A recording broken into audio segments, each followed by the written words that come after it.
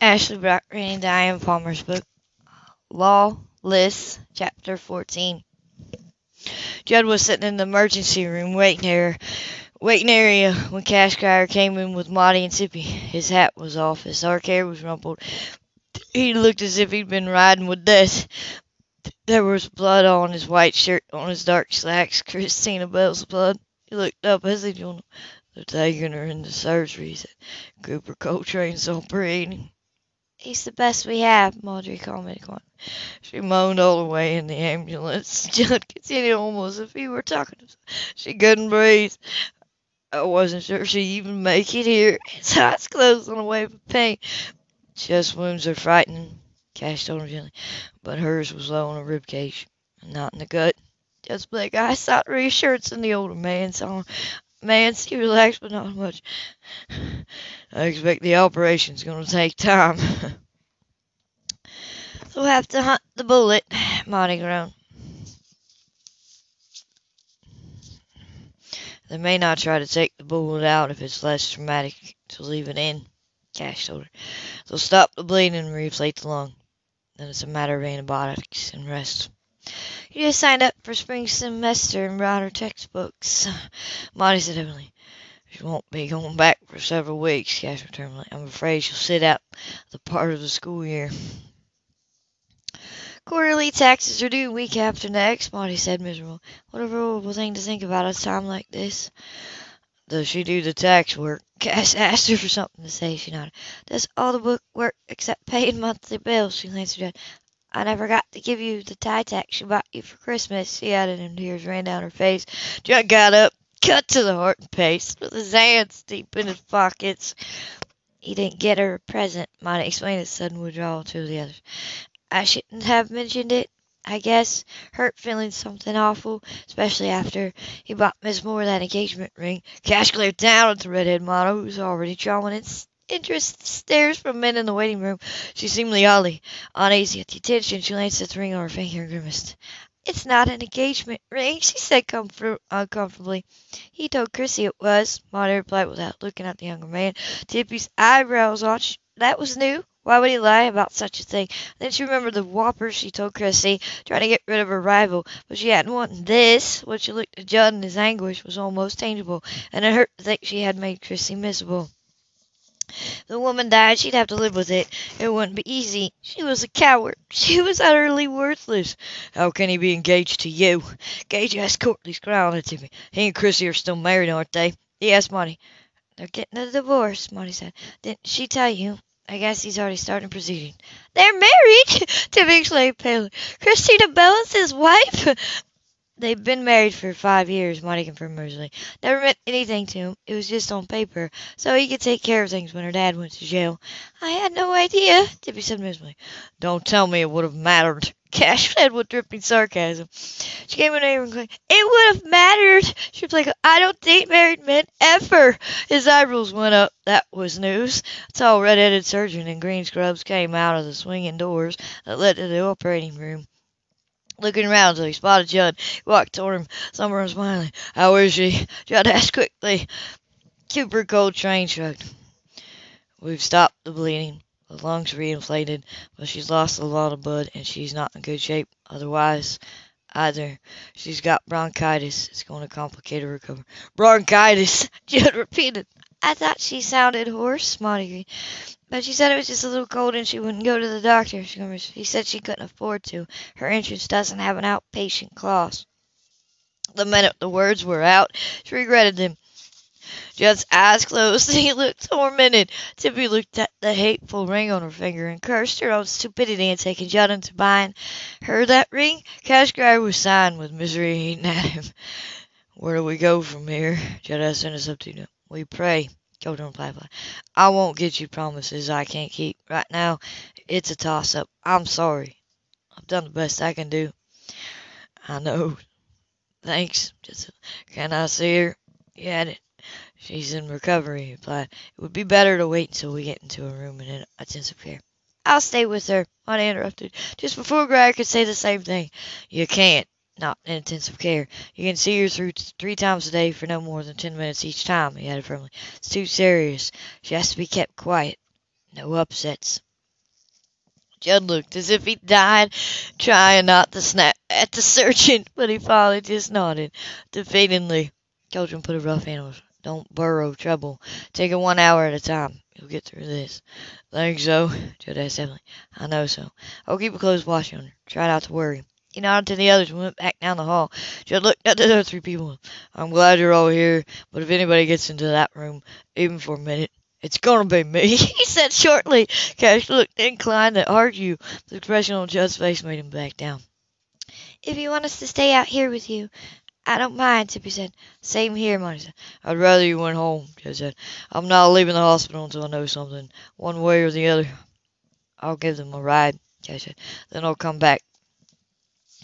Judd met the older man's eyes. He didn't argue.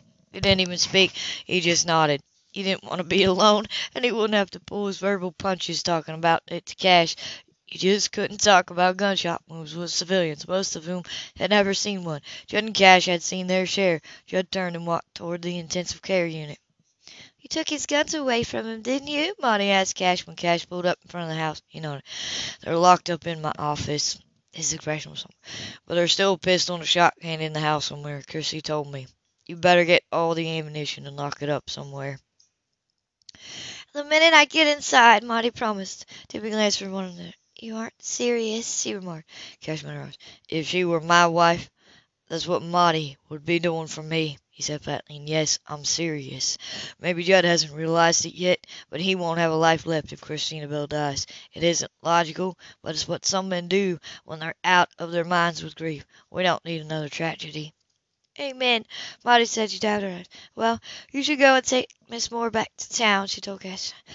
That'll sleep. Are you sure I shouldn't stay with Judd tonight? I won't leave him, Cash assured her. And I'll call you when I know something.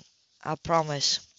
All right, then, Maudie said. She gave Tippy a gentle smile. You keep that sweater, she told her. I'll get yours back and wash it and press it for you. Thank you, Tippy said softly, and she smiled. Cash drove to her town. He didn't speak, neither did she. In fact, she sat with her arms folded over her chest, looking uncomfortable. For a man-eater, you're surprisingly tame, he commented when he pulled up in front of her hotel. She gave him a cool look. I've done some stupid things I don't like myself very much right now, she shrugged. Did you see what she did? She stepped right in front of that gun. She saw it coming. She didn't even hesitate. She must love him very much, she added, almost choking on the words. She does, he agreed, feeling the words and hating them. She glanced at him curiously. You're in love with her, aren't you? If I am, it's nobody's business except my own, he told her flatly. She said, now you're hostile again. Look, I have a hard time with men, a real hard time. Gary Mays, the assistant director, has been driving me up the wall, trying to get me into bed. Judd pretended to be interested in me to keep him at bay, and I took it a little too seriously. That's all it was. She glared at him again.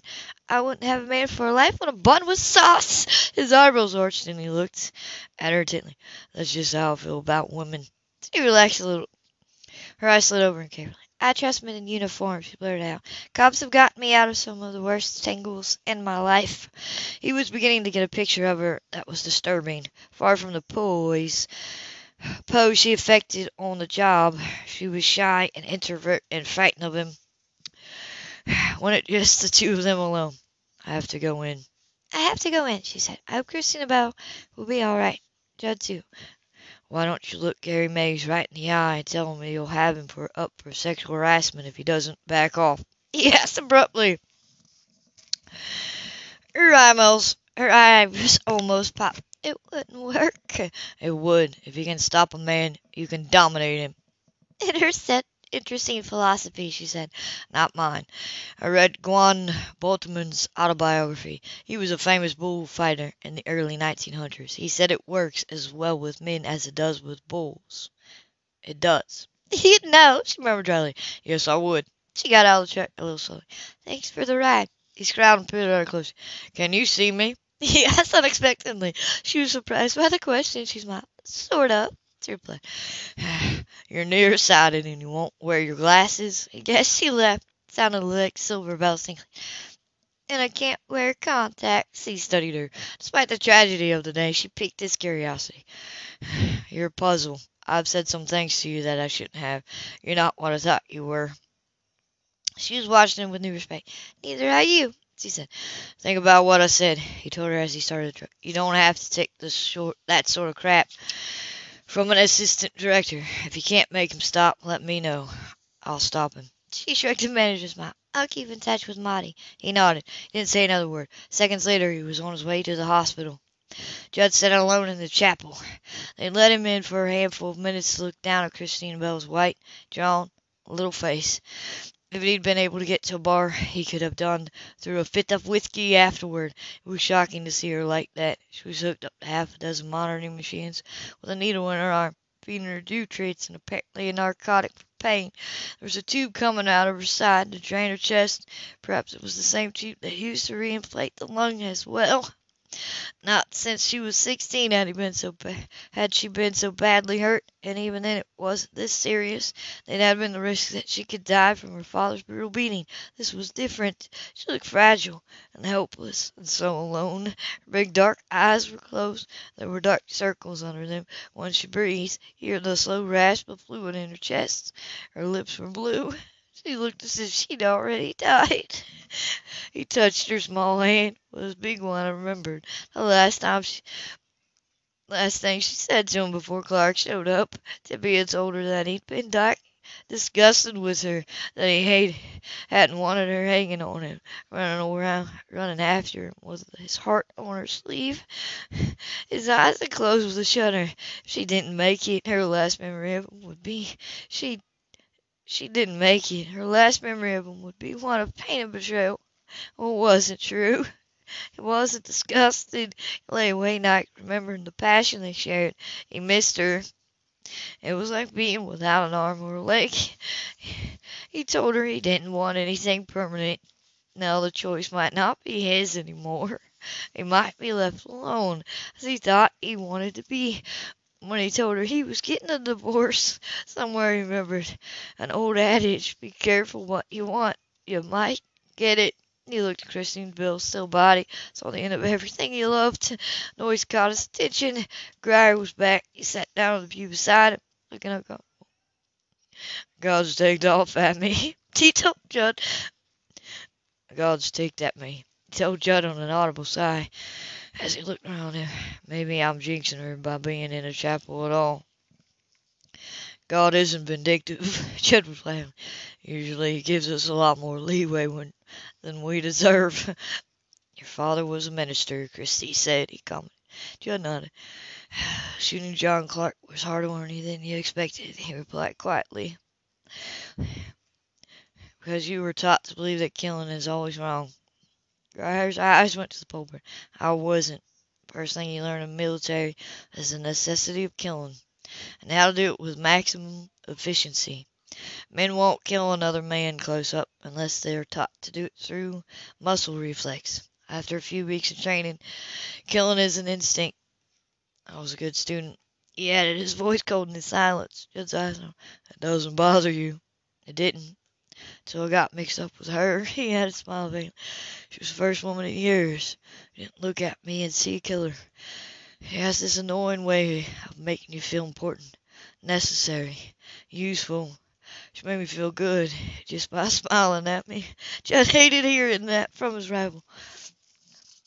"She's always been like that," he commented after me. "No matter how bad things get, she always got a smile." "She made me think I could fit in here if I tried," he replied. "I've never wanted to belong anywhere in my life until now."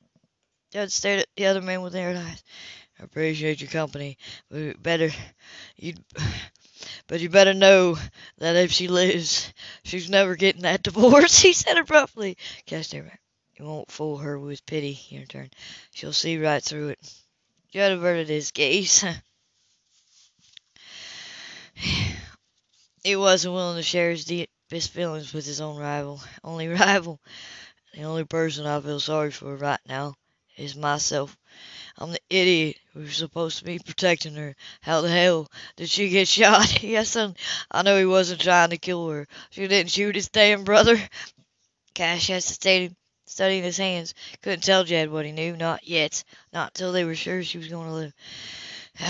It would all come out eventually. It will all come out eventually. Cash said noncommunicably, put his face in his hands with a long unsteady sigh. I'd give anything to go back, put things right, he said enigmatically. You and the rest of us. Cash said philosophically. It was a long night. The next morning, blurry-eyed Judd walked into the intensive care unit with a long face and a heavy heart. Christina Bell lay just as he'd seen her before. There was a new drip running, but her expression was as dead as her had been. He leaned down, brushing the hair away from her face. He winced at just beside her. I'm so sorry, he whispered. So sorry, honey.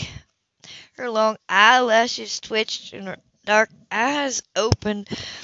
Her breathing was still raspy. She looked like this on a warm plate, but she seemed to see him. Christina Bell, he whispered, her eyes fixed on his face. She didn't. Can you hear me, baby? He asked softly. She frowned. Hurts. She whispered hoarsely. His big hand trembled and smoothed her hair. Thank God you're still alive, he said, his voice breaking. Despite his still in control, he bent and brushed his lips over her tremble. Thank God, thank God, thank God, he groaned. She blinked. She was barely aware of anything except the pain. Hurts so much? She breathed and her eyes closed again. He let go of her reluctantly, pushed the nurse call button. So that Christina Bell was awake in pain. Seconds later, nurse breathed in, followed by a tactician, and he was chased out with a reassuring smile. She was going to live.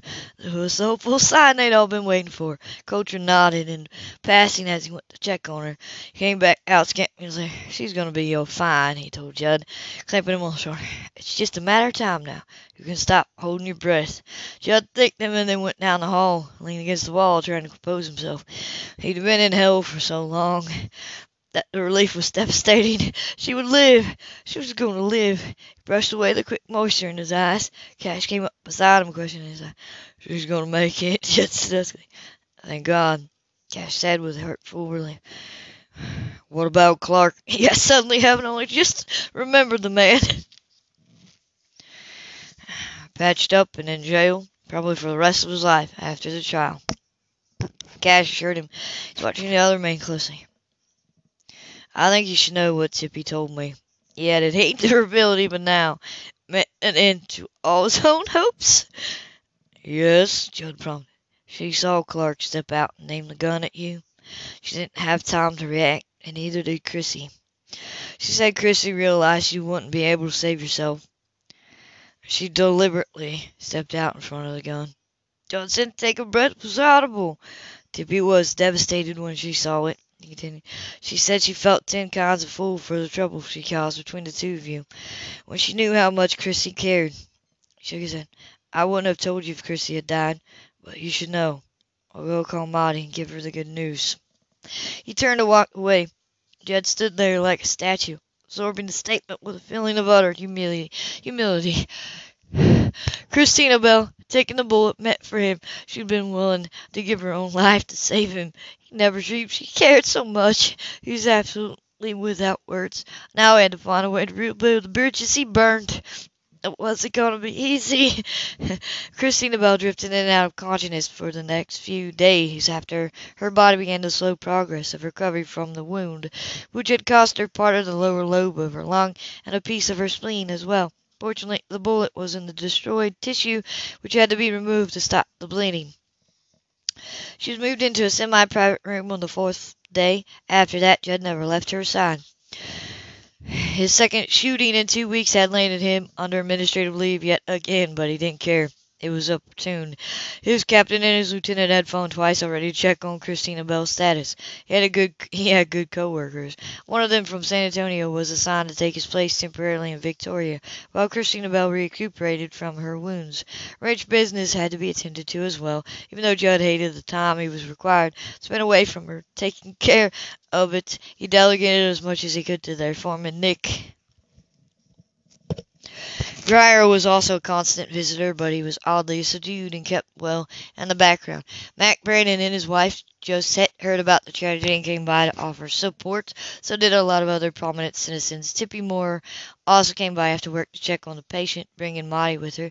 The actress had surprised a lot of people with her compassion, most noticeable Grier. He was unintentionally eavesdropper on a conversation she had on her cell phone. First, he thought she was talking to a man because her voice was soft and full of affection. Then she mentioned tests and grades and keeping out of fights with other boys. He realized she was speaking to a child. Turned out to her be her younger brother in a military school. She confessed it with odd reserve, then walked away before Grier could question her any more. When there were no visitors, Christina Bell was reserved with Judd. She didn't look him in the eye, ever. She smiled when Grier and Maudie came and managed to converse with them, even though she was frighteningly weak. She was polite and distant with Tippy, but she was visibly uncomfortable with Judd. "You should go back to work," she told him one morning when the nurse's aide got her up and into a chair while her bed was remade. "I'm only going to be in here for a few more days. The doctor says Nick can handle things at home. I'm out of danger." Judd, bareheaded and quiet, didn't answer. He watched the aide change the bed, refill the ice pitcher without visible reaction. The aide finished, helped Christina Bell back in bed, smiled shyly at Judd, and left, closing the door behind him. Judd still hadn't spoken. Moved to her bedside, looked down at her broodingly. Her hair needed washing. It was tangled and limp. Her weakness was evident, and she moved with difficulty because her lungs were only beginning to heal from the double peril of a bullet wound and bronchitis. She was winded just from getting up and out of the chair and back into bed. But to Judd, who'd watched her in anguish from the time she came out of the anesthetic until now, she was beautiful. "You'll lose your job, and it will be my fault," she persisted. "I won't lose it. I have permission to be here." He lifted her left hand and wrote his son over the signet ring she'd given back to him 2 months ago. Placed it on her ring finger while she was still unconscious. "You gave us all a scare," he added solemnly. She moved her finger experimentally, only just realizing the ring was. "How did that get there?" she asked drowsily. "I put it there," he replied quietly. "We're still married. I had to sign you in under your legal name." She averted her eyes and took her hand away from him. "That must have shocked Miss Moore," she said very dully. "I hope she's willing to wait until we can get divorced."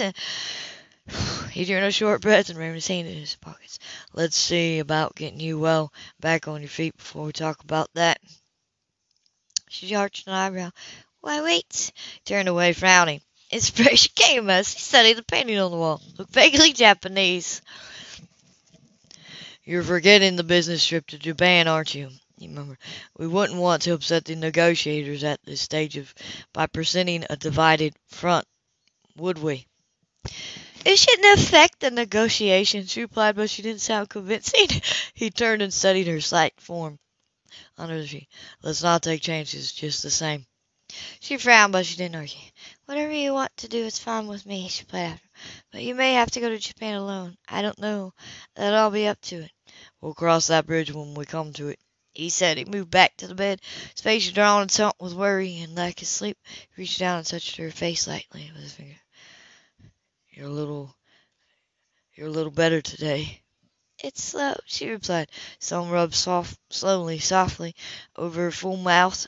It excited and remembered its added response on Christmas Eve. He had so many regrets. He could hardly find room for them all in his conscience. "You don't sleep well, do you, honey?" he asked with some concern.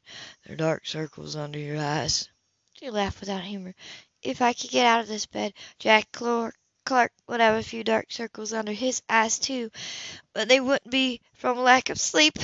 "He'll go away for a long time," he said coldly. Her dark eyes sought his. "Cash said you tried to attack him." His gaze moved to the far wall. "I didn't even realize you were shot until Cash turned you over and we saw the blood. We thought you'd fainted until then."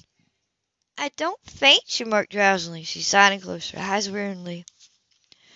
"You brave little idiot," he beat up, moving closer to the bed. "Why didn't you just sing out?" "He had you right in his sights," she said involuntarily. There wasn't time to shout a warning. By the time I spotted him, he was already pulling the trigger. "Christina Bell, how do you think I'd feel if you died?" he asked bluntly. "Do you think I could have lived Well, knowing that you bought my life with your own. She barely heard him. She was so tired. Couldn't let him kill you. He bent with a groan and pressed his lips hard to her forehead.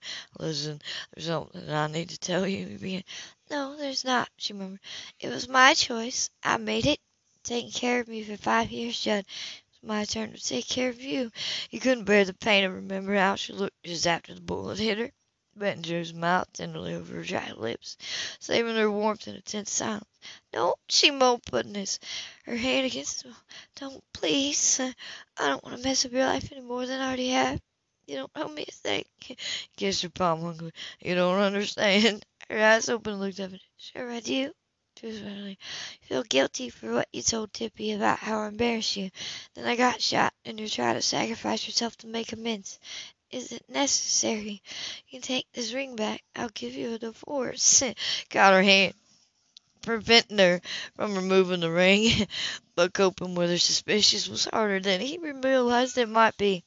She wasn't going to listen to reason. She thought he was lying out of guilt and pity. You might You might lose her if you wait too long, she continued, her voice trailing off as she drifted in and out on the verge of falling asleep. I've already waited too long. He bit off, hating the lump in his throat that he couldn't seem to lose, his eyes intent and tortured on her pale face. But she didn't hear him. She was asleep. Soon after they brought her home from the hospital, Christina Bell was struggling around the house trying to cook. One Smotty escorted her back to bed. The next day, Judd carried her there, tight-lipped and unresponsive to her protests. I can't just lie around here like a lump. I'll never get well, she raged when he started to put her back on her bed. Cooper said I had to exercise a little at a time, and not the way you're trying to do it, he retorted curtly. Put her down against the pillows and glared down at her. She had a shower and washed her hair with Maudie's help. She looked infinitely better than she had days ago. All right, I'll stay put, she muttered. Very nice. You should be spending time with Miss Moore. They're wrapping the film Friday, and they'll all be gone. He hadn't been able to get her to listen to a thing he said about his relationship with Tippy. She cut him off before he could even begin to explain it. Tippy had given him back the emerald and diamond ring with all sorts of mumbled apologies. He returned it to the drawers for the refund of most of his money. He wanted to tell Christine Bell, but she wouldn't listen. Neither would she accept the so-wrapped Christmas presents he brought down for her, certain that it was an attempt to make up for not giving her one at the time. Maudie had given him the tie tack Christina Bell had bought for him, and he kept it with him the whole time she was in the hospital. She didn't know that. He was tired of trying to make her listen. Cry had been more visible lately, too, another source of worry, because Christina Bell perked up the minute he stuck his head in the door. She laughed with him. She never did with Judd before. I can't make you listen, he said in a heavy, defeated tone. You don't want to hear me. She glanced up at him in troubled darkness. You won't listen to me either. I said I'd give you the divorce whenever you want it. We can afford it now that we have the film company's check in the bank. He told her, I don't want a damn divorce, he snapped. I don't want to marry Tippy Moore. I never did. She tried to sit up and accidentally knocked over the glass of orange juice by the bed, spilling it all over herself in the process. Now look what you made me do, she raged. I never touched the damn thing, he shot back furious. Tippy Moore heard the raised voice and stuck her head in. Oh, for heaven's sake, she muttered, rushing back out. She was back seconds later with a towel and wet wash. Out, she told Judd, holding the door. He started dark. You hurt her, Christina Bell said. Out! He threw up his hands, sarked out in a black temper, slamming the door viciously behind him. Tippy laughed. Aren't in the living end, she mused. She mopped up the orange juice with a towel. Where do you keep your gowns? She asked matter-of-factly. Kirsty told her, surprised by the woman's efficiency. She was bathed off with the washcloth, her dirty gown deftly removed and replaced by the clean one. Oh, I've spent years taking care of my little brother, and the man I cared very much for, except my brother's 9 now and in military school. Her eyes were haunted. I spent a fortune getting custody of him from my mother and her latest lover. But I wouldn't want to put it past them to try and kidnap him for more money. Nobody knows where he is except me. Chrissy was fascinated by this glimpse of the woman's private life. There was a haunted look about her. You must care about him a lot, she nodded. He is my whole life. She picked up the towel and washcloth, gave the other woman a long, sad look. I made a lot of trouble for you with Judd. I want you to know that I'm sorry for all of it. I felt safe with him. He was the best man I've ever known, and I got possessive. But if I had the slightest idea you were married, I'd never. It's all right, Christine said, embarrassed. You can't help how you feel about people. Tippy said, "Isn't that the truth?" She murmured, thinking about Kashgar and his coldness, despite her attempts to revise his opinion of her. Chrissy predictably thought that she meant Judd and was even more depressed. "I gave Judd back the ring," she added firmly, "and I'm sorry about letting him buy it for me, too. I never realized how bad things were around here." "There won't be for much longer," Chrissy told her. "We're working on a new deal with the overseas market. If we can pull it off, I'll move out after we get the divorce, and he'll have everything he wants." "Was that you?" Chippy asked, now astonished. "Can't you see how he feels?" "He feels guilty," Chrissy told her. "That will never, that will wear off. Give inside." She lay back with her eyes. "I'm tired of being married to a man who thinks of me as an albatross. I just want out." Tippy didn't know what to say. She stood there with remorse eating at her. Finally, she went out the room and closed the door quietly behind her. She caused enough trouble for one day, with only the best of intentions. End of chapter 14.